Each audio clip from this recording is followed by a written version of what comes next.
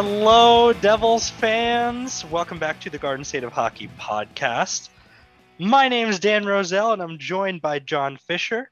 And today we have no games to recap, but it's been a bit since our last episode, and a few things have happened in regards to our New Jersey Devils.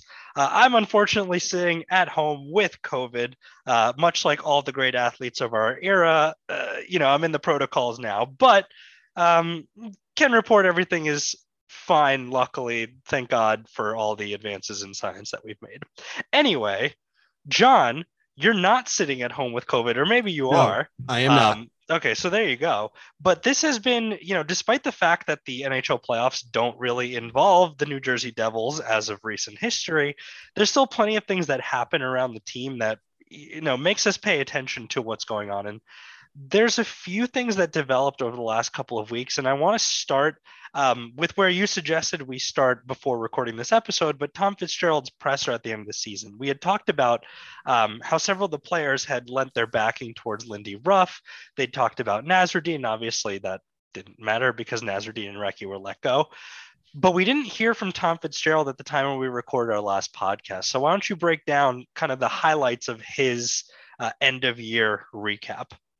Right. So they did state during the Lindy Ruff press conference, various people who attended the breakdown session did say that Tom Fitzgerald was scheduled to speak, quote, by the end of the week, which meant Thursday, May 5th at 11 a.m. He showed up on time and spoke. He spoke quite a bit about a lot of different things. So let me jump first about some of the smaller bits, and then we'll talk about the bigger takeaway from the press conference. First, Shakir Mukhamadullin, whom the Devils signed and loaned back to UFA for the season. He is now with Utica. They were able to secure his visa. They were in the process of bringing him over. He is officially a Utica Comet right now. Utica is literally in their playoffs right now. I would not recommend putting the guy coming into the KHL who may or may not know English even to go play. But he's with the Comets. A different ice surface, right? Like different size ice surface. I'm not sure. The KHL has different size rinks for certain teams. Interesting. Yeah, but in any case, Mukhamadullin, he's now in North America.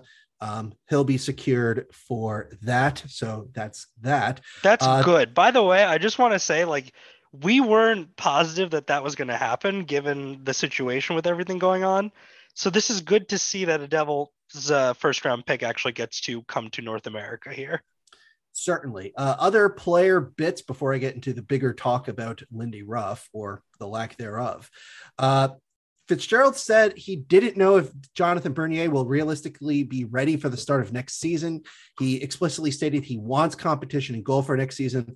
With respect to Mackenzie Blackwood, quote, Tom Fitzgerald per Neil McHale, quote, there is still a lot of improvement. We're trying to support him in what we needed over the last 2 years. It's important. There's a clean slate right now. We just want him to be 100%. End quote. The response to this.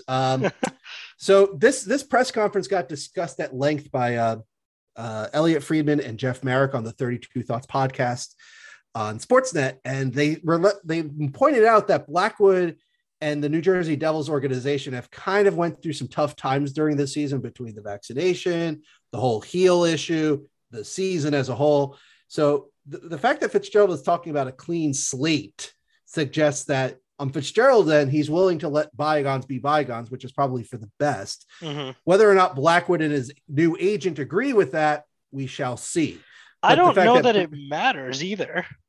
Yeah, exactly. Because the fact that he's already said that he doesn't think Bernier's coming back and already said he wants competition and net supply pretty much is a giant sign that Fitzgerald is going to get a goaltender somehow, some way this offseason. Yeah, that's exactly it doesn't really matter if Blackwood's happy anymore because I don't know how much of a priority the Devils are putting on him. Clean slate feels like let's just forget the fact that we were all mad at each other, but we're still not convinced that you're the guy because they put themselves essentially in the same position they were in to start this season, just without the whole vaccine controversy. Right, which ultimately ended up being a big fat nothing because he got the shot and he was able to play in Winnipeg. And still couldn't play most of the season anyway for other reasons. Yes, between being awful and his heel clearly not being 100% and a head coach that was clearly fine with letting him play not 100% despite playing so badly. But we've talked about that. Anyway, so in addition to other offseason news, here's some quotes from Amanda Stein. So this is from a New Jersey Devils employee. Mm-hmm. Here are the quotes that Fitzgerald, because Fitzgerald did talk about the three major restricted free agents the Devils will have to re-sign: Jesper Bratt, Miles Wood, and Pavel Zacha. I want everybody to play the Sesame Street game of which quote does not belong. So here's the quote on Jesper Bratt. Quote, "We need Jesper Bratt in our lineup." End quote. I think safe to say, Dan, he's coming back. I think everyone in the world agrees with that. Correct. For Miles Wood, quote, "When you don't have a Miles Wood in your lineup, that type of player, it hurts." So needless to say, Wood, despite the fact he played all of 2 games last season, missed most of the season with a hip injury, which guess what? He wasn't 100% back in coming back for those 2 games per his own admission during the breakdown day. Like, I would rather have Miles Wood than Mason Geertsen if they're going to do the same thing anyway.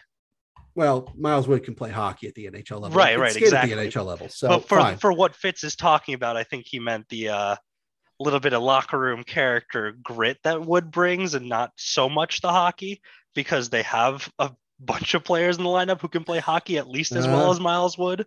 Well, the record belies that, but never mind. I see your point. Yeah. But here's the quote about Pavel Zacha. Okay. I have to look at the big picture, how we're constructing this team, where Pavel fits. We'll go through that process. What we need, does he fit? But he's a really good player. He gone. Quote. Yeah, this is pretty much which, the other 2 are really straightforward. Yep, he's our guy. We need this guy. We got to get him back. Zacha, well, we got to talk about this. See? Yeah, Zacha's, if you're a Zacha fan, I have a suspicion he is going to be dealt at some point. Or if he gets re-signed, it'll be a very short contract, and he will be on the trade block for pretty much all of 2023 if it comes to that. I mean, here's where I'm at 6th overall. First of all, I'm happy that the Devils don't have 6th overall again, because I just have such a bad taste in my mouth after seeing what happened with Zacha and seeing what was available after him. But at 6th overall, you have to be better than he has been. And to me, like, in terms of the value the Devils lose, this is not someone who is irreplaceable. And my biggest concern is not his production or anything like that. It is legitimately how Nico and Bratt will feel with him not being there, since they seem to be close, but I'm pretty sure they'll get over it eventually. Yeah. When they have someone who can actually, finish a play. Well, Zacha can finish a play. He just doesn't do it consistently. He's effectively Victor Kozlov 2.0. Yeah. A guy that you will sometimes on a shift or, in a period or maybe even a game, he'll look strong. He'll be very assertive on the puck. He'll take initiative. He'll make good plays, good passes, good shots. And you go, this is good. He's good. And then the next game or the next shift or the next period, it's like, where are you, man? Can you do something? Help me out here. Like, this is a guy who was a top tier penalty killer and was not a major part of this year's penalty kill. If Werenski, Barzal, like, who else was after him, right? It's Werenski, Barzal.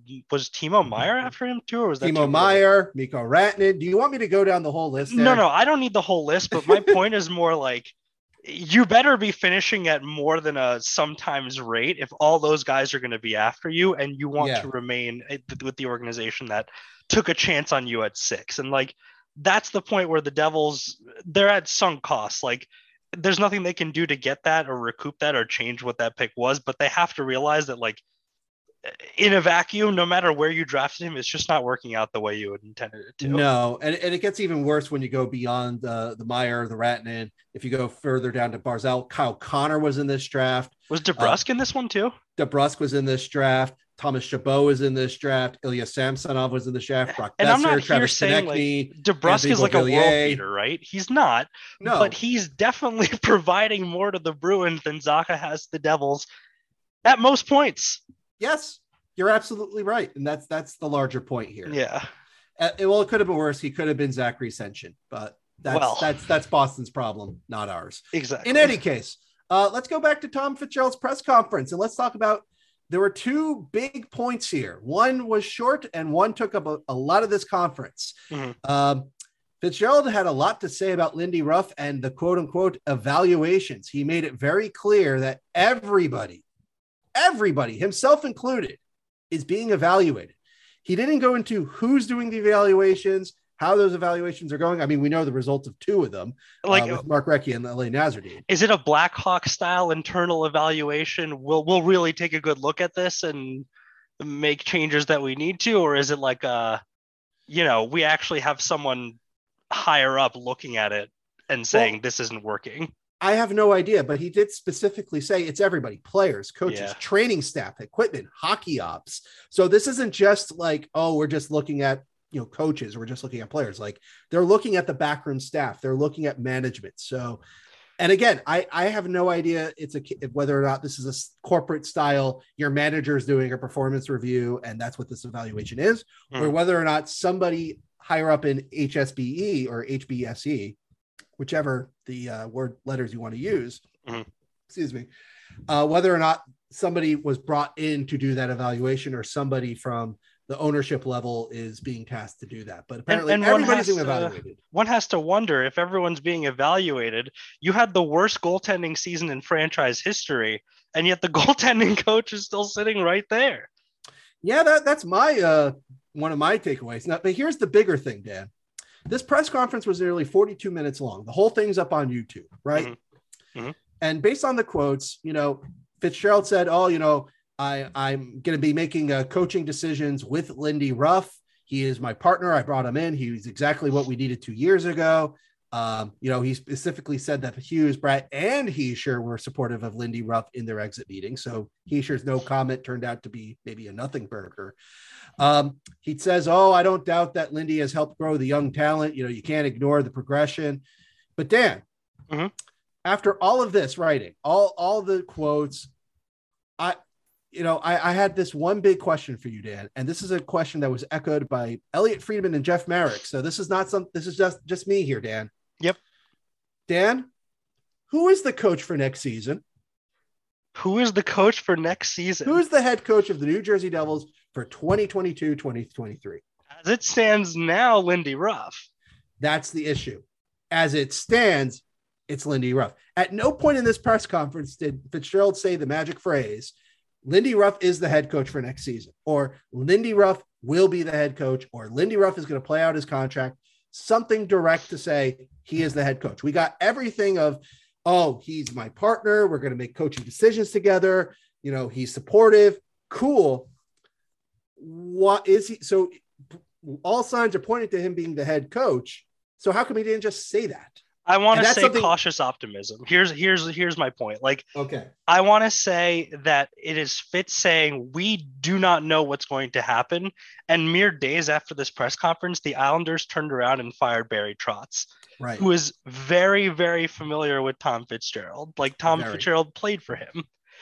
This is a situation that did not exist at the time of the press conference. So maybe Fitzgerald was hedging his bets to say, well, listen, we can't just commit to this if something better opens up, because I still think there's some sort of semblance to at least keep Lindy around to make the kids happy, but like in a different capacity, because this presents an opportunity that just simply did not exist. And who knows, as the playoffs keep going on, who's going to be available. I think that's why he's not making any sort of hard commitment to this, because I think there's still part of him that is willing to entertain the notion of, well, if you want to be a partner of mine, why don't you be a partner in the front office? Why don't you get up into the executive suite from behind the bench? And now all of these opportunities post playoff have opened up. I think he's waiting to see who becomes available personally. Right. And I'll say up front that if Fitzgerald, he has to kick the tires on Barry Trotz. He has to inquire. He has to at least think about this, because if he doesn't, that's almost a fireable offense. I mean, he has to send him an edible arrangement, if you're asking me. Whatever it takes. Edible arrangements are worth the money to get a head coach. Yes. Especially if he brings Mitch Korn, goaltending guru, because he is also not coming back to the Islanders. And Lord knows the Devils could use a guru involving goaltending, because Dave Rogalski is not it. But Dan, I'm glad you made that point very clear, because that's along the lines of what I was thinking, and also on the lines of what Friedman and Marek were saying, because Friedman, being the hockey insider that he is, did say that from his sources, other coaches, he's talking to other guys, they were kind of baffled that, okay, you fire Nazardine and Recchi, why not fire the whole staff? Why are you keeping Ruff? Are you keeping Ruff? If Elliot Friedman and Jeff Marek, actual experts, actual guys who get paid real money real career making money to talk about hockey, if they don't know whether or not Lindy Ruff is the head coach next season, that in of itself is very telling. And I think you are right, Dan, that the possibility does exist right now that if a better coach becomes available, Barry Trotz from the Islanders, I know Bruce Boudreau has been rumored to not come back to Vancouver, but they're going to try to decide that by this coming Monday. I don't know why this is the discussion considering the turnaround they had under him, but I'm not the Vancouver management. I'm not going to tell them not to make a mistake. Well, they've been self-sabotaging since 2011. Yeah, exactly. So I'm okay with that, but that's the point. Like if you're going to kick Ruff upstairs to the front office, make him a director of player personnel or something or some such, then why not just announce that now and then begin your coaching search with Mr. Ruff as a consultant? But they're evaluating things, Dan. They're evaluating things. Anyway, yeah, I mean, maybe again, they're evaluating. Maybe part of that evaluation process is seeing if there is a coach in the playoffs that they like more. Well, we'll see. We'll see what's happening. But Dan, the other big bit from this press conference, which is now relevant to the other big event that happened in the past week, is that Tom Fitzgerald was specifically asked about the first round draft pick because the Devils finished fifth from the bottom this season. And their odds were going to either they're going to win a lottery for first or second or finish, or they'll be drafting fifth, sixth, or seventh overall. So the question was asked to Fitzgerald, and he specifically said, I will consider looking into potential options with the first round pick. I could move the pick.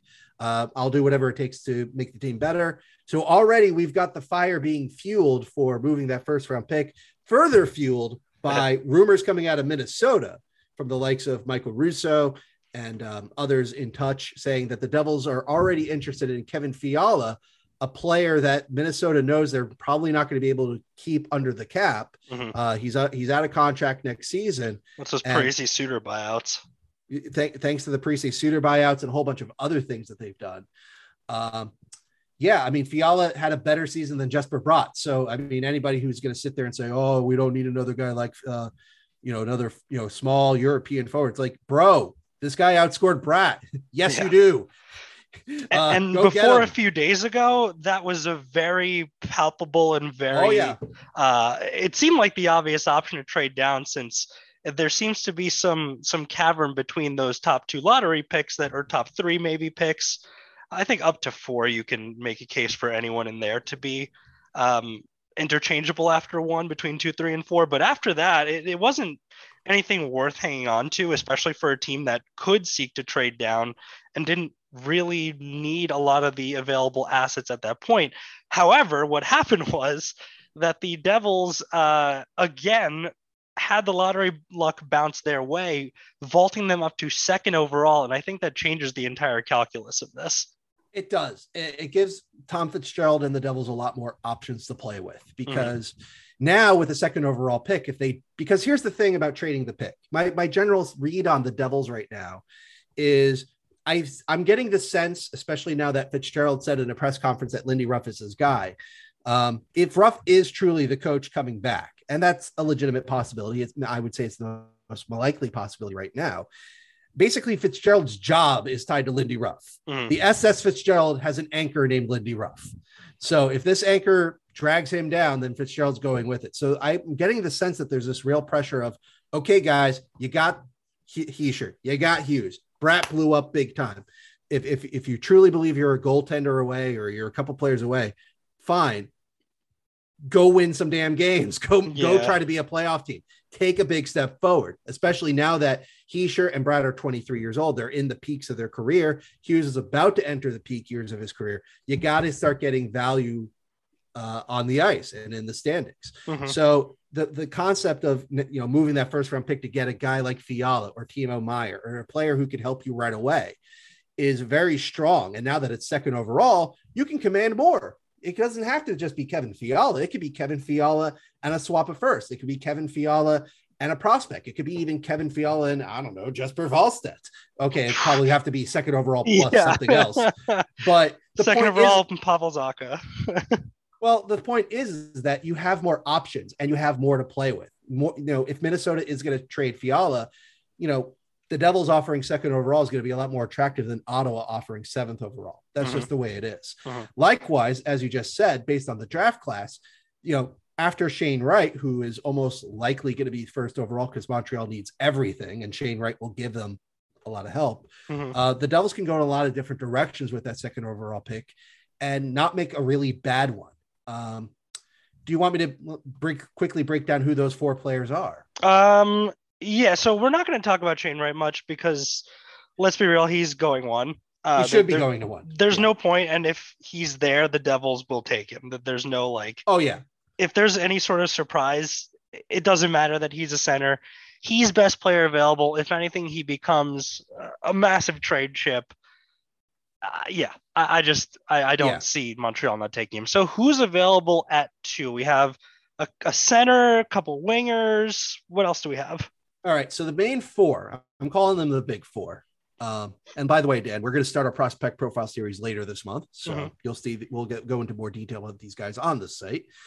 We've got, if you like your wingers to be big, strong men who have pro experience and most impressively, Olympic experience, Juraj Slafkovsky is your man. 6'4", nearly 220 pounds at the age of 18, plays for TPS and Liga. Didn't produce a ton in TPS, but he did play over 14 minutes per game with them. And after that 7-goal Olympics, which again wasn't against NHL competition, but was heavily European based pros, he put up 7 goals in 7 games for Slovakia, helping them get a bronze medal that I don't think anybody expected. Unless you can magically create a Tkachuk brother to come to New Jersey somehow, Slafkovsky is going to be your best bet if you want the prototypical power forward. And based on how he was playing after the Olympics, the skill is real. So he's your winger option. Your center option, who could play wing at the next level, is Logan Cooley, who is not so large at 5'10" and 174 pounds. But Jesper Bratt is 5'10" and about 174 pounds himself. I think Jesper Bratt's pretty good, Dan. Yeah. Why not go out and get another Jesper Bratt in Logan Cooley? Seriously, he is one of these guys he comes from the United States National Team Developmental Program. He brought it at that level. He brought it at the World Under-18s this year for America. Total offensive force when the puck is on his stick. He's great at shooting the puck. He's great at making reads. He's very quick. Many people are saying that, he could end up having possibly the best career out of all the guys in the draft if things work out.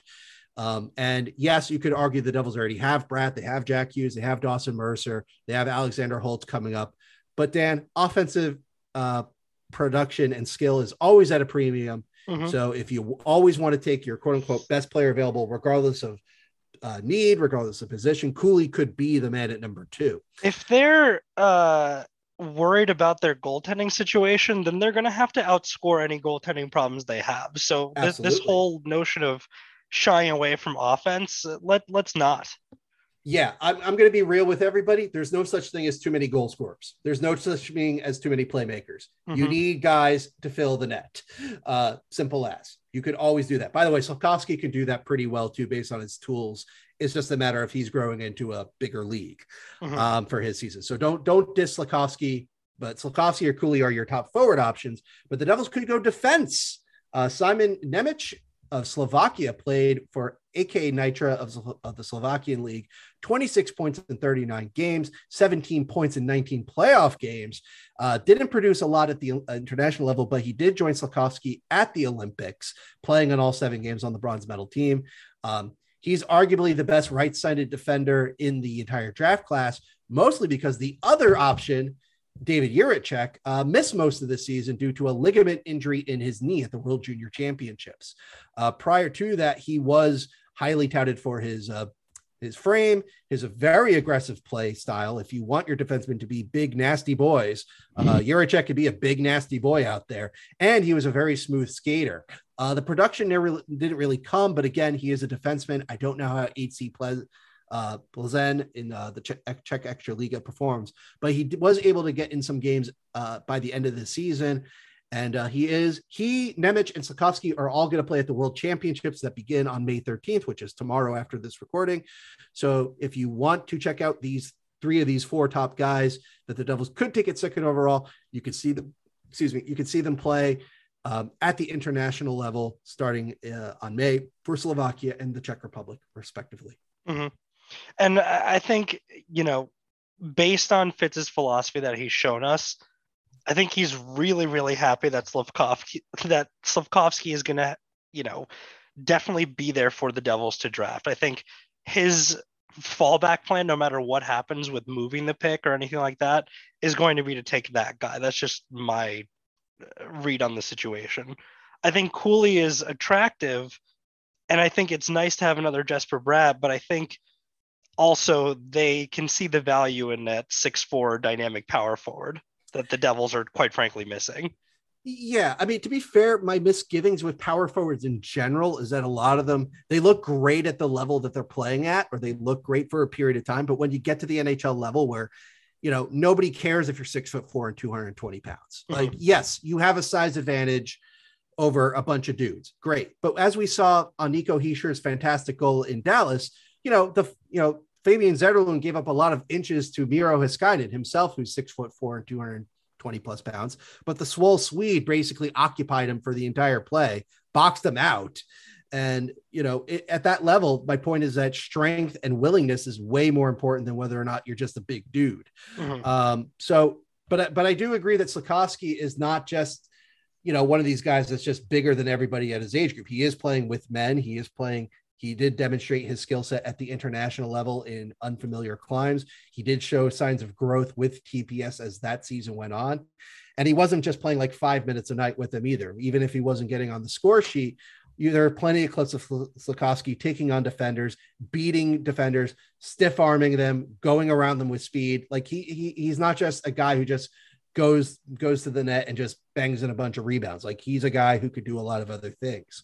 So, in a sense, Slavkovsky is like the perfect storm for the Devils in that, yes, all the people who want the size, the beefiness, the strength, they get what they want. But guys like you and me that know that, hey, you got to play hockey. You better have a strong skill set to hang at the next level. Well, Slavkovsky appears to have that too. I'm of the opinion you always pick the most talented player available and you work out the positional issues later. But yeah, if you pick Slavkovsky at 2, it'll be fine. And if he blows up at the World Championships this year, don't be super shocked if we're starting to talk about Shane Wright slipping to 2. Yeah, that's the interesting part. But again, I think that would be absolutely fine. Yeah. That sounds great. Wright is being projected as a guy who plays like Patrice Bergeron. Yeah, you run to the podium and you take a guy who plays like Patrice Bergeron. And what if the Devils care if he's their saving center? They have 2 of those. He doesn't need to be. If he's playing like Patrice Bergeron on the third line or on the penalty kill, that's plenty good enough. You can always work out positional things later. Zach Parise was drafted as a center, played left wing with New Jersey. Patrick Elias was drafted as a center, played at wing for the majority of his career until the Devils needed a center. Peter Sikora was drafted as a center, played wing his entire career with New Jersey. Positions change. Do not get so hung up on the fact that if they're being picked as a center now, that they're going to be a center for the rest of their lives. They're not. That's life. And the players understand that. Just look at Dawson Mercer and Jesper Boqvist if you want to have some recent examples otherwise. Yep. Anyway, Dan, speaking of young players, we have a bit of news this morning, minor news. Yeah, so the Devils signed fifth round pick. Oh God, what was this? Topias Villen. That's right. Topias Villen to an entry-level 3-year deal. I don't know. I mean, we had no indication of this happening. We had no indication that this was on the way, but I don't know much about him, obviously. Well, let me tell you a little bit about him. Villen, just briefly, this is just high-level stuff, was drafted out of Pelicans of the Finnish Liga, played primarily for them in his draft year. He played all 50 games with Pelicans this past season and presumably was on a contract that was ending, which is part of the reason why the Devils signed him. Clearly, they liked what they have seen from him in terms of growth. And by signing him means that he could come over and play for Utica next season. He's not particularly big. He does have some international experience representing the nation. So, he's definitely somebody to watch out for. He's a 5th round pick. So, I mean, I don't think the expectations are too high. But the timing of this is very interesting because the Devils actually have to make some decisions very soon on some quote unquote lower level prospects in the system. And like we talked about last week, the decisions that they have to make on the RFAs. these are the guys who are entry-level deals are expiring, or they have to get an entry-level deal or be released back into the ether that is the rest of the waiver wire. Well, they have to be. Well, they'll become free agents in most cases. Oh, but you are right. But you are right, Dan. There's some ELCs that are ending. Include Tice Thompson's ELC ends after this season. The Swole Swede Fabian Zetterlund, who I think earned an NHL deal, his ELC ends this season. Jesper Boqvist's ELC ends as well. But the bigger thing is on their reserve list. So here's the thing, everybody. When you draft a player in the NHL, you're drafting their rights. You don't, those rights, some of them have limits. Most of them do. If they're drafted out of, say, Russia, they're indefinite because there's no transfer agreement. Mm-hmm. But other European nations, college players, major junior players out of Canada, there's limits. You have until a certain date until you have to sign them. A couple guys in the system, the Devils are going to have to make some decisions really soon on a couple of these guys. And I just want to touch on them because they're guys that are not highly touted prospects. They may go away into the ether, as you said, Dan, but this is part of the business that the Devils are doing. And that's part of the reason why when a guy like Villain becomes available, just if you think he has a future, lock him up now and then sort it out later on. Like, it's not all just signing Jesper Bratt and Miles Wood, everybody. So there are three guys whose rights are ending as of June 1st. So literally less than a month from now. Three of them, two of the three, I don't think are ever going to become Devils. That's Benjamin Baumgartner, who signed a contract through 2025 with Lausanne of the Swiss League a couple seasons ago. So even though, he was an overage pick out of Switzerland, he's actually going to play he's Austrian. He's going to play at the World Championships for Austria. So technically he's part of the Devils going to the World Championships, but he's not signed. I don't think they're going to make the transfer to bring him over. I think he was a 6th round pick. It was a flyer pick and it's not going to happen. Likewise, I don't have a lot of hopes for Eetu Pakila, the 7th round pick out of 2018. He signed a 4-year contract with Ilves of the Liga a couple seasons ago as well. His rights end in June. His contract doesn't end until 2024. So again, I think his time in the organization is done. Jaromir Pitlick, on the other hand, his is a more interesting case. He was a 4th round pick in 2020. His rights end this June because he was drafted out of the OHL. He played for Sault Ste. Marie of the OHL when he was drafted in 2020. However, he has not played for them ever since. He was loaned to Czechia for a couple games back in 2020, 2021. And then this past season, he signed a deal, or rather let me make sure I got this right here. He got signed to Kalpa of Finland, of Liga. He got loaned to IPK of the Mestis. And then he got transferred to Rytry Kladno of the Czech League, where he played most of the season. Yeah. So his contract does end now. Like he may be out of contract literally right now. So don't be super shocked if you see over the next couple of days the Devils signed Jaromir Pitlick to an ELC. However, if the Devils don't feel that he's progressing, they don't think he has much of a future, then they'll just let him go as of June 1st. And then he'll become a free agent. I don't know if he'll necessarily have to be redrafted, but he'll become free agents. And in addition to that, Dan, because I'm not done yet, because there's a couple more guys to keep in mind. And I just want to throw out, we had heard nothing about Villain before the re-signing happened. No, we haven't heard a thing about Pitlick. We really only hear about the prospects that are playing in Utica right now, I would say. Exactly. These are going to be one of those things that you're one random day next Wednesday, you'll see we've signed this guy to an ELC. It's unless it's broken by a total insider of the club, because every club in Europe is pretty much done for their season. So, it'll be definitely out of nowhere news, but it'll be minor news, but it's news. But anyway, I do want to highlight a couple more guys because the 2023 rights are ending for Case McCarthy and Patrick Moynihan on August 15th because they're college players. And the trend we have seen with college players, Dan, is that you try to sign them before they hit their senior year, which is what the Devils did with Riley Walsh. They did this with Tice Thompson. So Case McCarthy and Patrick Moynihan are entering their senior years. So don't be super shocked if the Devils sign one of those two instead of letting them go all the way to their senior year, because the risk is real. If they blow up and have a great senior year and get some interest from other teams, They may opt to not sign with the Devils next year, Mhm. go become a free agent on August 15th, and then sign with somebody else.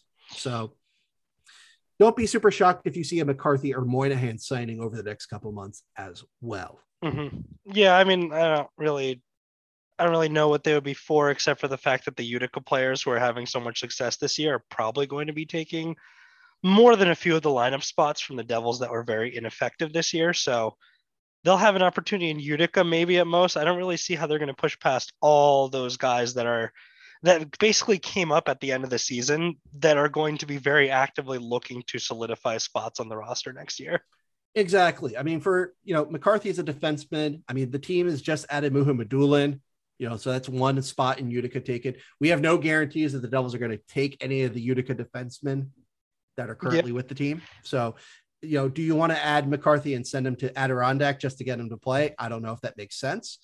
And it's not like Hughes is coming immediately next year. No, he's playing for Michigan next year. So he's another guy. And when he does, I'm sure the Devils will give him every opportunity to make the Devils as opposed to the Comets. But yes, we shall see when that happens. But Moynihan, he is a forward. He has actually been doing pretty well for Providence since Tyce Thompson left. So not exactly off the wall crazy good, but not bad for Providence. So there's maybe more of a logic to say, let's lock him up before he gets word from somebody else that might like him and throw him into Utica. Because there's always going to be more of a need for forwards than there are defensemen. It's such a shame because I'm watching the playoffs now and I see Studenic playing for the Stars. And I was like, there's a guy that could have been decent. Well, that's why you don't keep guys like Mason Gibson over prospective guys. I cannot believe how damaging his presence was to this entire Devil season. Well, thankfully, Dan, he is not with the Utica Comets right now, as the Utica Comets are in the playoffs playing meaningful games. However, one could argue they could use him since they're playing Rochester. And those two teams played each other something like 12 times in the regular season. They are not fans of each other. You can look at the box score of game one, and the end of the second period has a couple double minors for roughing. The end of the game had 3 misconducts handed out due to a melee at the end of it. The Utica Comets won game 1, 6-3, which is heavily important since it's a best of 5, not a best of 7 for that round. So winning that first game was important. They're going to play games 2 and 3 back-to-back this coming weekend. So we shall see how much more beef is on the menu. Hopefully some wins for the Comets just to knock out the Americans and move on in the Calder Cup playoffs. Yeah, it's going to be ugly in upstate New York for a little bit there, but we wish all the luck to the Utica Comets. The further they go, the more used to big stakes the players on that team are. And the majority of the players on that team are players that we'll see in New Jersey over the next couple of years. Best that they get used to this feeling now, so that they don't look completely out of the, lost in the woods when they face a more experienced team in the playoffs, which up until yesterday was absolutely the case for the New York Rangers. But throw a couple of elbows and knock out the most experienced captain in the playoffs, and there you go. So that all being said, we're obviously watching the playoffs as they develop. Just a quick update. There's been, as of recording, 1 completed series, and that's the Colorado Avalanche sweeping former Devil coaches John Hines' Nashville Predators in a series that was not ever going to be particularly close, and it was even less close than people thought it would be. People thought it would be a sweep, but they didn't even realize it would be this dominant of a sweep. Well, I think the expectations were set for that when it was found out that Juuse Saros was injured. And guess what? Nashville's needed Juuse Saros to stand on his head to have a chance in that series. Yeah. And Connor Ingram and David Rittich are not Juuse Saros. So Nashville led for exactly 4 minutes and 57 seconds in the entire series. And every single other series is at 3-2 right now. Yeah. Everyone is potentially. Well, no one else is done, right? So nope. Everyone is. Unfortunately, Pittsburgh did not do it for Domingue. I don't think they'll do it at all anymore. I think they're done now. They're going to win Game 6. I'm not guaranteeing it. Without Crosby, it's going to be very, very difficult. Well, it could be worse. You could be a Washington Capitals fan who was up 3-0 in an important Game 5 in Florida, and then the mighty Carter Verghese decided, I'm going to drop a 5.9 on you guys. and lead a comeback to. I would win talk the game so 5-3. much more smack about that if the Devils had not done that exact same thing to the Florida Panthers, but they were instead of 4 goals. Yeah, but this is the playoffs, And also the Panthers did that to everyone this year. Yeah, but playoffs. You're up 3-0 in the third period of a crucial playoff game. Yes. Win the dang game. Anyway, Dan, that's all we have for the Devils so far. I'm sure we'll hear some more minor signings along the way. Yep. But this will probably be the quiet part of the offseason until July starts coming closer, because that's when the draft is. That's when free agency is. That's when decisions have to be made. We shall see what happens in the interim. Yeah, and as things change, we'll bring you updated news. Keep watching the playoffs and enjoying all of the action. The scores have been wild and disparate so far, which has made for a lot of fun. And hopefully they continue to be fun and we can all watch in a relaxed fashion when the Penguins defy all odds and eliminate the Rangers in Game 6 without Sidney Crosby. That all being said, thank you all for listening. We appreciate the time, and we'll catch you on the next episode of Garden State of Hockey. As always, let's go Devils. Go Devils.